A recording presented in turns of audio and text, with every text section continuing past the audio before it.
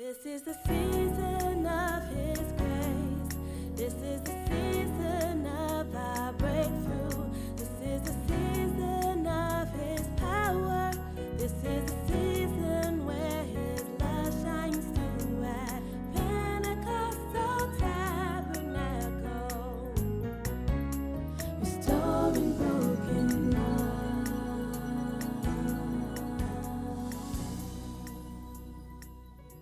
Praise the Lord. At this time, we're going to get into the Word. Genesis chapter 1, verse 26.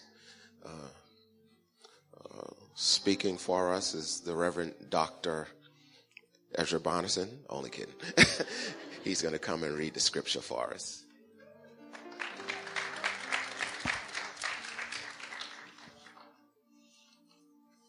Genesis 1:26 in several translations. Then God said, "Let us make man, someone like ourselves." Then God said, "And now we make human beings. They will be like us and resemble us." Then God said, "Let us make humanity in our image to resemble us so that they may take charge." Then God said, "Let us, Father, Son, and Holy Spirit, make man in our image, according to our likeness, not physical, but our spiritual personality and moral likeness." Genesis 1:26 through 1:28 in the Message. God spoke, "Let us make human beings in our image, make them reflecting our nature, so they can be responsible for the fish in the sea, the birds in the air, the cattle, and yes, the earth itself, and every animal that moves on the face of the earth." God created human beings. He created them godlike, reflecting God's nature. He created them male and female. God blessed them. Prosper, reproduce, fill earth, take charge. Be responsible for every living thing that moves on the earth. Thanks a lot. Whoa. Ezra, I forgot. Pays to be in the Word.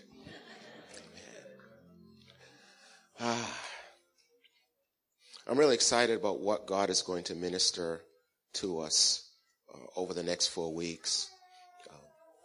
We have been going through a book last year, and we had to suspend things, but we'll get back on it. 30 Days to Understanding the Bible. And we're going through this book. And one of the reasons why we're going through this book is to understand the Bible, understand doctrine. So we wanted to get back to this book now, and we want to talk about, for the month of February, the doctrine of man. But what I want to really focus on more is, what does a man of God look like? What does a man of God look like? And this is going to be important because either A, you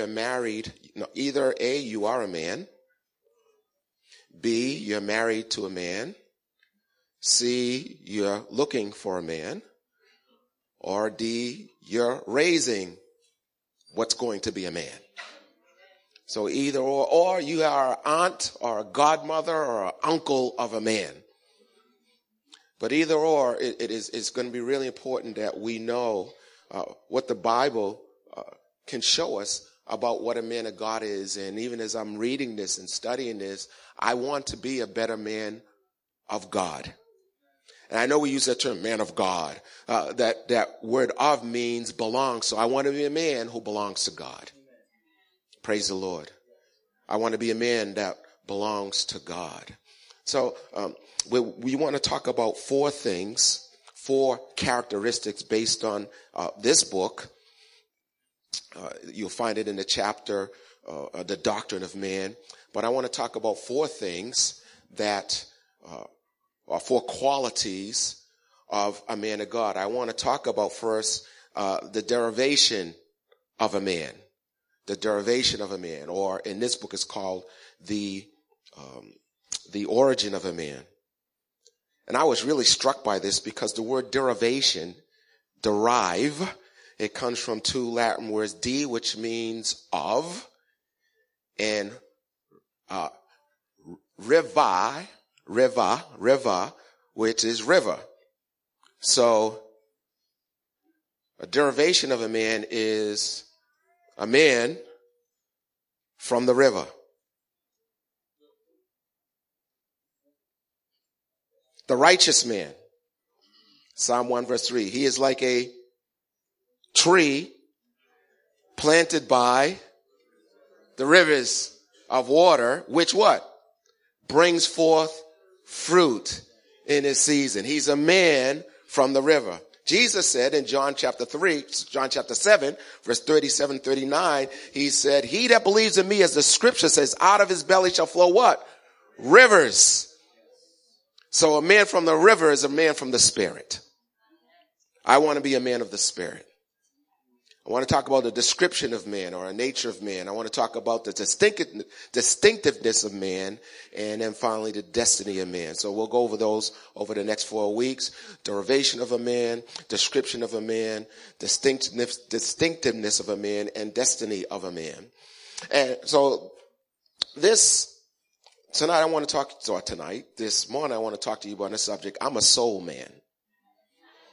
And I couldn't help about thinking about the Blues Brother. I'm a soul man. Did it. We need some horns. I'm a soul man. I knew you're good. But anyways, I was going to have the whole congregation sing that, but then we would lose the spirit. The opening question of the Westminster Catechism that was assembled in Edinburgh, Scotland, July 2nd, 1648, was this question. What is the chief, the first, the primary end or purpose of man? What is the chief end of man? And they gave the answer in that same assembly. The chief purpose of man, or man's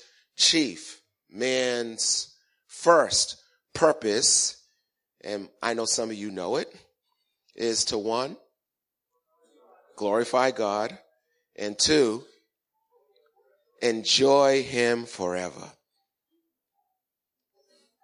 The chief purpose of man is to glorify God and enjoy him forever. No, what struck me is that this might be one of the greatest revelations I had in my life. I've heard this a number of times. How many of you have read or seen or heard a scripture a number of times, and then all of a sudden you see something that you've never seen before, and you say, why didn't I see that? Okay. And the Lord said to me, read that again. And I said, okay, to glorify God and to enjoy him forever. And he said, Brian, what does it not say? And it struck me why I've been so discouraged. He said, so many people read it this way. The chief purpose of God, are you ready?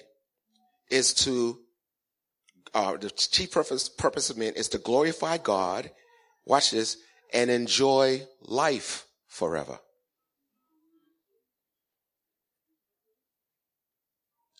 And I realized that God is saying, you're trying to enjoy life instead of trying to enjoy me. And so what happens, I find that my life is going up and down and up and down and up and down. And I watch TV and it's definitely going up and down and up and down. And depending on what happens today, it could be up and down, up and down, up and down. Me and my brother have this wonderful characteristic, and I think Jamie does too, and that is this. If the Patriots win, then we watch every television show, listen to every radio show, read every periodical, and if they lose, the game never happened. Can I get a witness out there? I don't listen. I don't read. I don't. What game? What game? Because I don't want to feel the ebbs and flows of life. And the Lord is saying that you have been trying to enjoy life.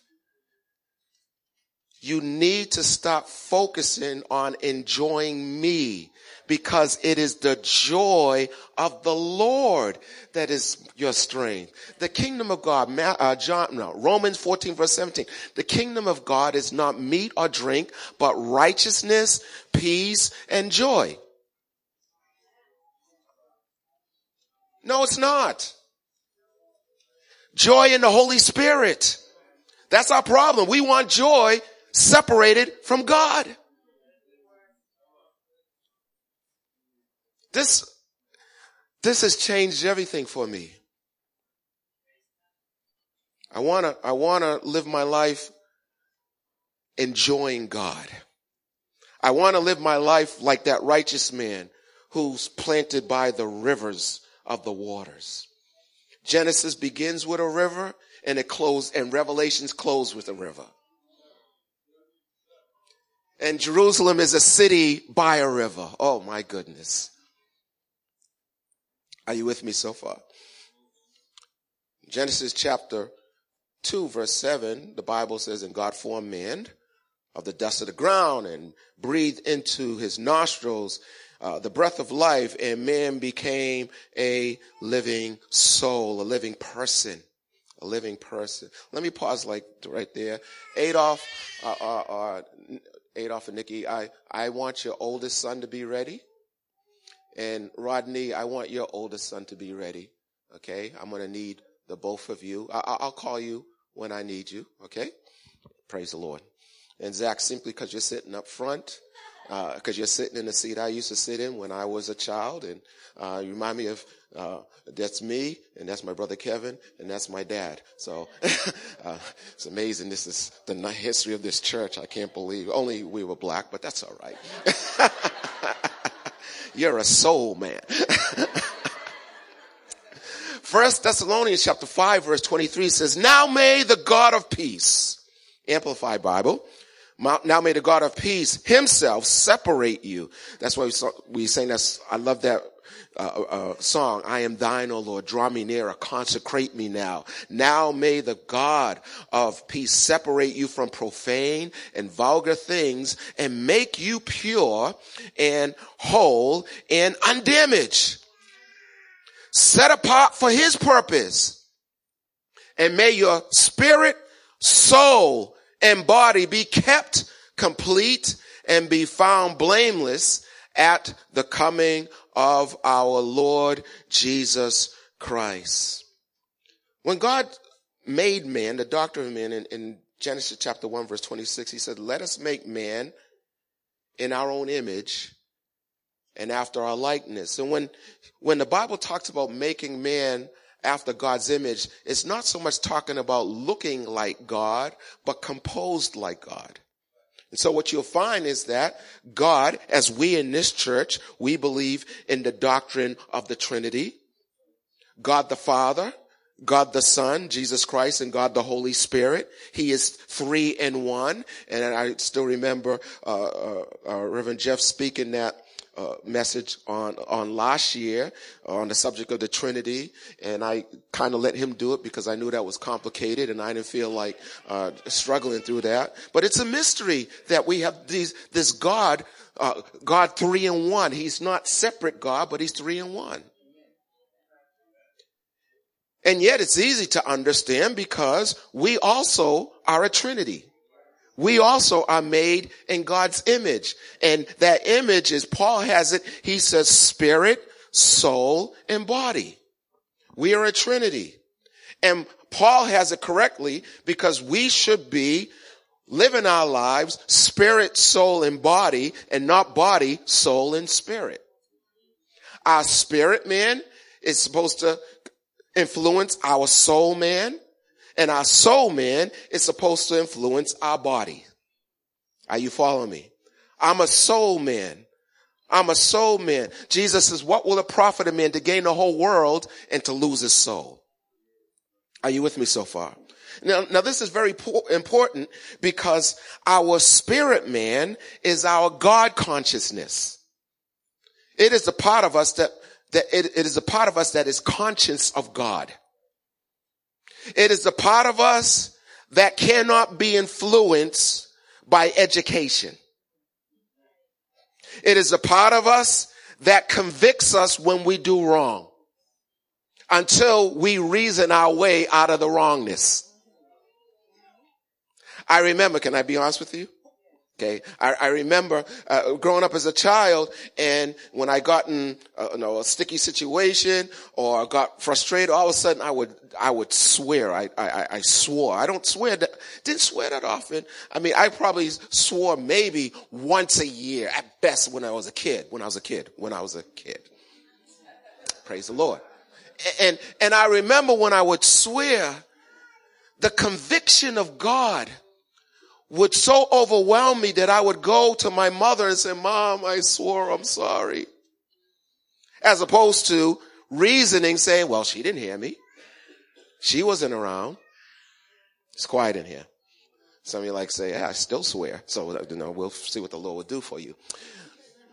I remember one time, recently, and I remember my pastor, Jonathan Del Turco, he said to me, Brian, I love you and I'm praying for you every day. And I say, I am too. I'm praying for you too every day. And the Lord said, no, you're not. Now, I didn't say I am too praying for you every day. I just said I am too, which was the inference is I am praying for you every day also. And the Lord said, no, you're not.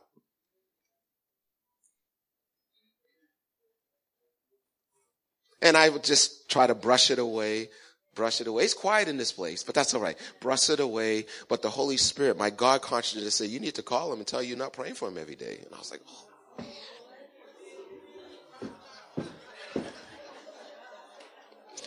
Have you ever knew that you had apologized to somebody, but you didn't want to apologize, so you give them gifts?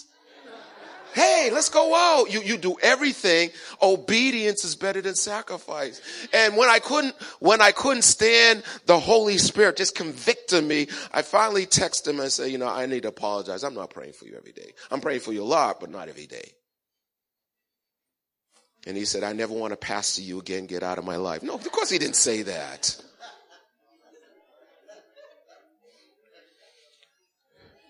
You better listen to the Holy Spirit who is speaking to you, or else there comes a time when he says, you know what? The Bible says, today if you would hear his voice, don't harden what? Your heart. Then there's the soul man. The soul man. And the soul is interesting. It's made up of 3 parts. That's what I want to talk about briefly. It is made up of the mind. It is made up of the emotions. And it's made up of the will. Mind, emotions, and will. Now, I want to do a little test here. And I want to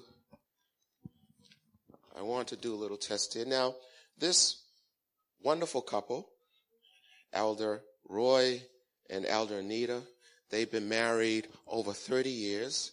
And praise the Lord. And so the Bible says about, when you come together as married couples, you become one. Okay. And so I want to ask a question. And then this is not difficult. But let me ask you a question. Who is this? Tom Brady. Okay. Picture Tom Brady. Yes. Who is this? Tom Brady. Okay. Now, here's a question. Let me ask you a question first. What do you think about Tom Brady? We got 2 of his Super Bowl rings. Okay. Okay. He's a Giants fan. Amen. You know what? You should have never slapped him 5. His wife was like, what did you out yourself like that for? Okay? See? What do you think about Tom Brady? I think he's a good quarterback, a great quarterback. Okay. How do you feel about Tom Brady? I think he's a good quarterback. I respect him. I said feel. He's okay. How do you feel about Tom Brady? I like him. Okay. Now, here's the point. The point is that, and I bet if I took, let me do this quickly, okay? Okay, because I have two brothers, okay, who are from the same father and the same womb, okay? So, we already said that this is Tom Brady. What do you think about him? I think he's the best quarterback to ever play the game and who will ever play the game. Wow. That was such a long answer. I know he's Tara's son. I'm only kidding. And what do you think? He's good. Okay. How do you feel about Tom Brady? Let's see. I feel jealous. Don't worry, you'll get a model wife. How do you feel about Tom Brady? I feel like he's a good person. Good. Okay. So, what was that all about? Notice, husband and wife, married over 30 years, should be one. It's going to be a cold night for you.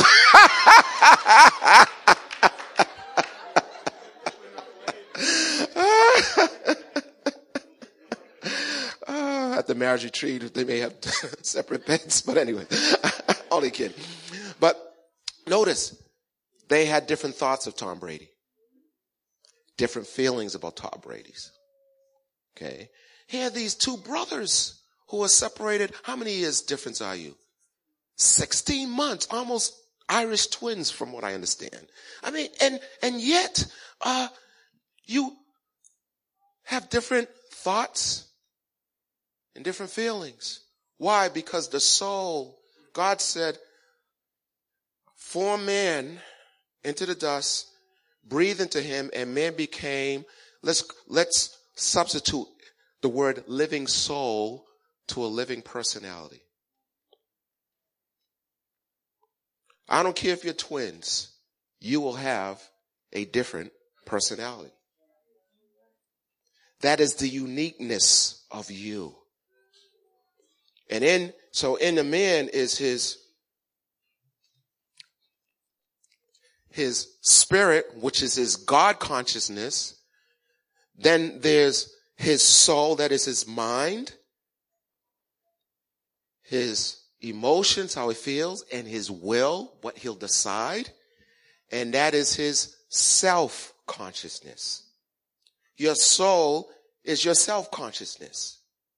And then there is your body, which is your world consciousness. In other words, if they didn't have their five senses, they wouldn't know what this was. So it is interesting that everybody said, this is Tom Brady. No one said, no, this is Michael Vick. Everybody said Tom Brady. So they saw the same thing, but they thought and felt differently. That's because we're personalities. Are you following me so far? And so, as we keep moving forward, it is very important, and I'm almost done here, that you understand what your composition is, because that's why it's so important to keep feeding your spirit man that which will keep you conscious of God. And that's why the psalmist starts out saying, blessed is the man that walks not in the counsel of the ungodly, doesn't stand in the way of sinners, doesn't sit in the seat of scornful, but his delight is in the law of the Lord, and in his law, in the word, in the Torah. He meditates day and night. Why? So he can become more conscious of God. I wouldn't know thou shalt not lie if I didn't read the word. That's why Sunday school is so important. It teaches your child from such a young age how to be conscious to God, or of God. Oh, thank you, Lord. So I want to talk to you briefly, and then just about finish here, because I want to talk to you. Well, okay, you told me that that man is made up of 3 parts like God. You told me that we're made up of spirit, soul, and body. You told me that in my soul is my mind, my emotions, and my will. But tell me, what are the signs of a man of God? What are the signs of a man of God? When I was in Barbados, somebody turned me on to this book, The Disciplines of a Godly Man, by R. Kent Hughes. And I would encourage every man to get a copy of this book. It talks about 16 disciplines that a man of God ought to have. And therefore, what I'm trying to do is kind of match some of these disciplines so that hopefully, at least if we can go through about 12 of them, obviously not today, that it will help you. Again, it's Disciplines of a Godly Man by R. Kent Hughes, and a wonderful, excellent book. But I want to talk to you about, and what I want to do is, if I can have your sons now.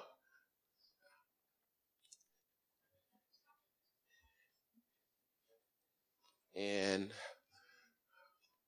I'm going to have a little bit of fun here. Everybody all right so far? Praise the Lord. And if you can kind of make room for those guys over there, just sit there for a moment.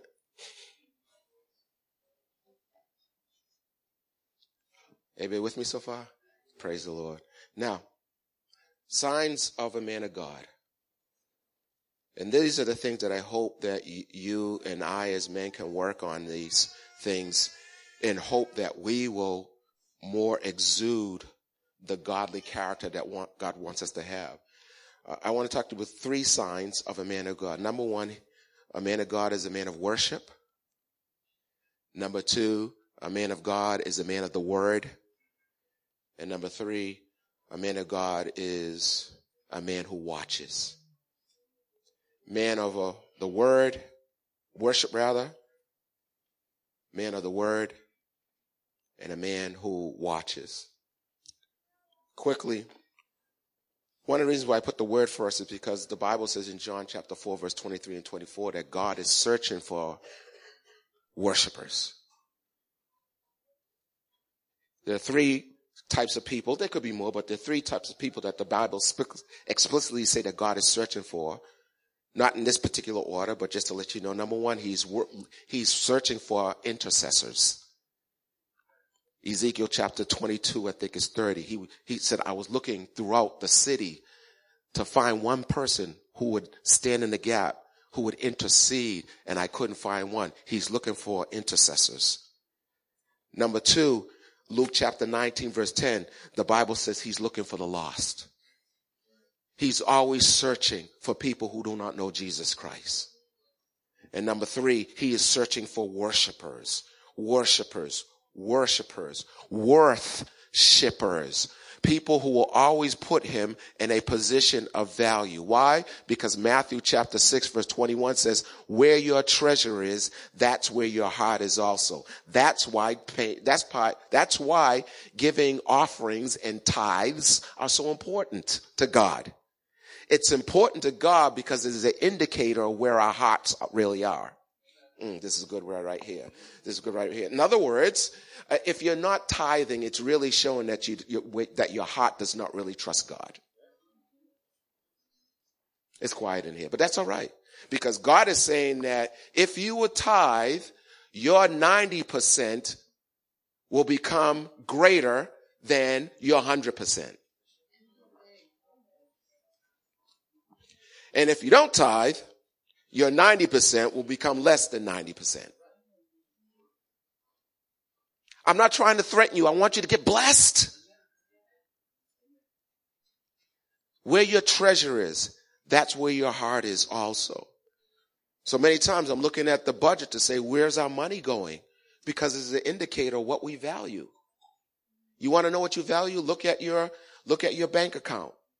I was going to say look at your checkbook, but most people don't use checkbooks anymore. So look at where the money's going.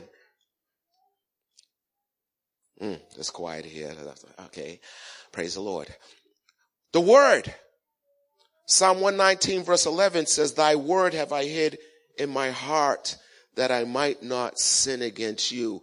I want to please you so much that I made sure that your word is in my heart. I memorize the word. I repeat the word. I meditate on the word. The Bible says in Hebrews chapter 4 verse 12 that the word of God is quick and powerful. That means alive and powerful, sharper than any two-edged sword, piercing even to the dividing asunder of soul and spirit and joints and marrow. And the word is a discerner of the thoughts and intents of the heart. That's why it's good to be in the word, because the word will convict you, but the word will also convince you.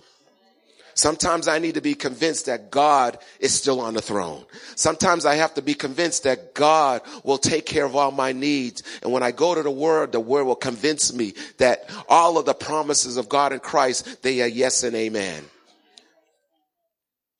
But God also wants us, man, and this is where I'll close as we get ready for communion. He wants us to be watchers. Oh, Lord, have mercy. We need to be watchers. The Bible says, watch ye and pray that you enter not into temptation. For the spirit indeed is willing, but the flesh is weak. Watch and pray.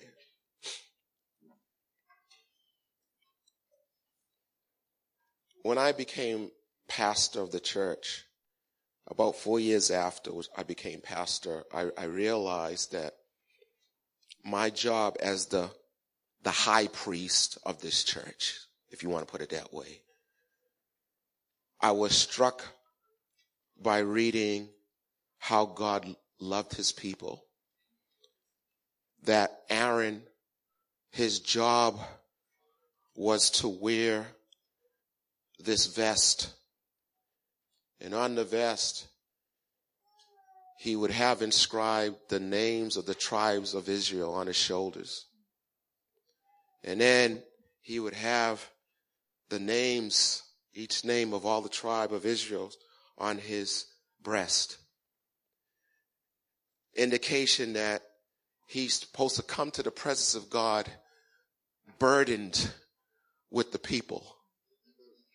Dr. Ian Bounds, a Civil War chaplain, once said, and it convicted me, he said, if you have a pastor who is not praying for you as a people, you are to be pitied.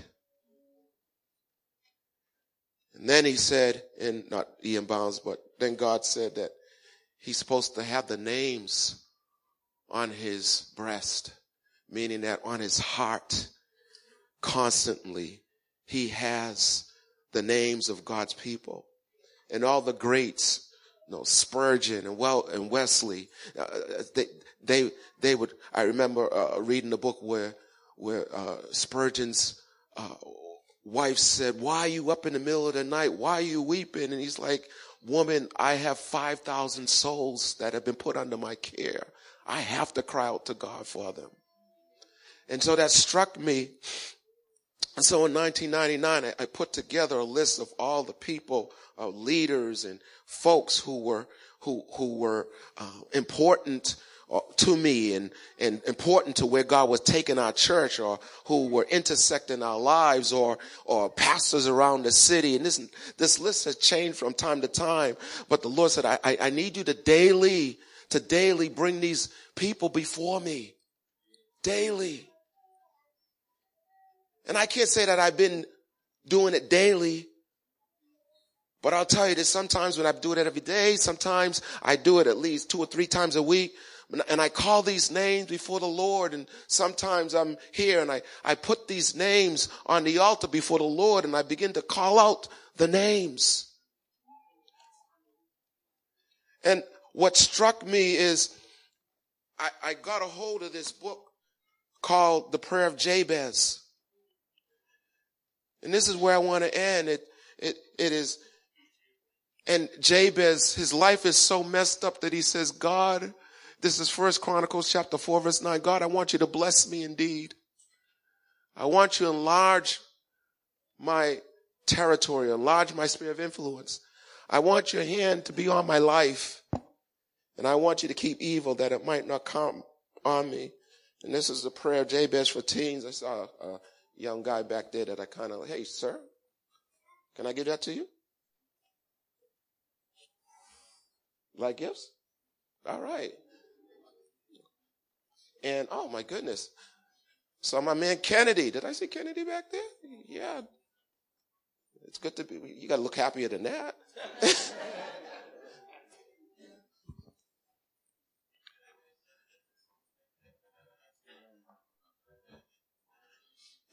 And so I pray regularly over many of you. God bless them indeed. God, enlarge their sphere of influence.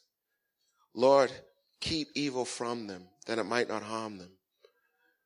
But this is the one that struck me, that God gave me revelation book. He said, God, keep your hand on them. And so, come on, guys. Because what struck me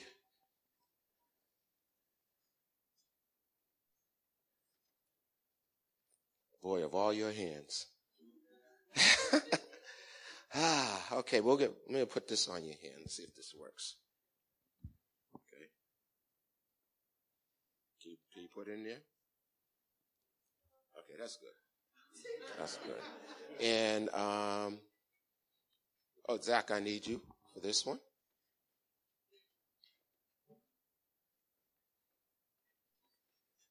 That was my baseball glove when I was around your age. And I want you to put this on. And then we'll close. I want you here. I want you here. And I want you here. Okay. So one has, can you get that on tighter? Okay, that's good. And before I forget, it pays to be up here. No, these are not quarters, these are dollars. So don't get robbed. Okay. I asked the Lord, and I don't know, it was Austin, if you could stop getting ready. I said to the Lord, the Lord said to me, when you're asking me to be, that my hand be on their lives, you're also asking me that my hand will be in their lives. And so I pray this prayer. I said, God, I pray that like a glove, let them be the glove that you can put your hand in their lives and do mighty works. And so when I thought about this glove is a work glove. God, in their lives, work through them. And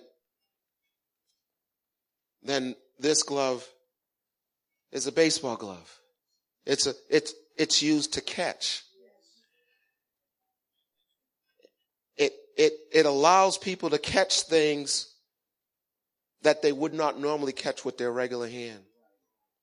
And I said, God, make sure that every blessing, every person, everything that you have ordained for their lives, make sure they catch it.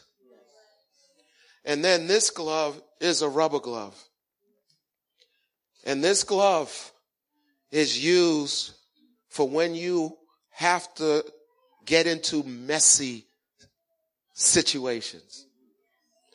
And God, I pray that you would use them that when they don't want to get into messy situations, like Elder Roy and Elder Nita, broken lives, people's messy stuff, that Lord, let them be the glove on your hand that reaches deep into messy situations, that you can bring them out. And I've said to myself, because Zach, you're 14. You're 14, right? Yeah. And I'm waiting with bated breath, because you've been on my list since you were born.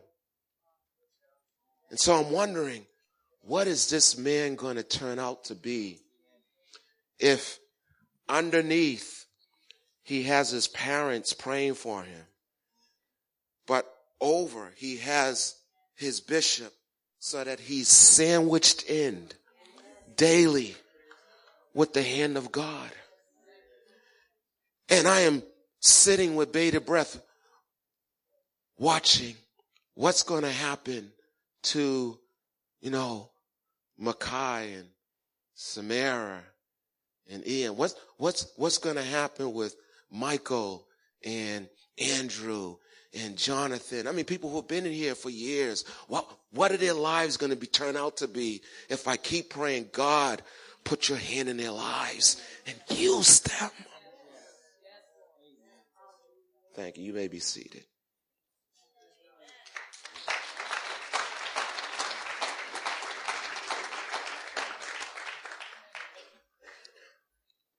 So as we get ready for communion, I challenge you men to be worshipers, to be men of the word, and to be that covering over your children, over your wife, over people on your job, and say, Lord, work in their lives. In Jesus' name.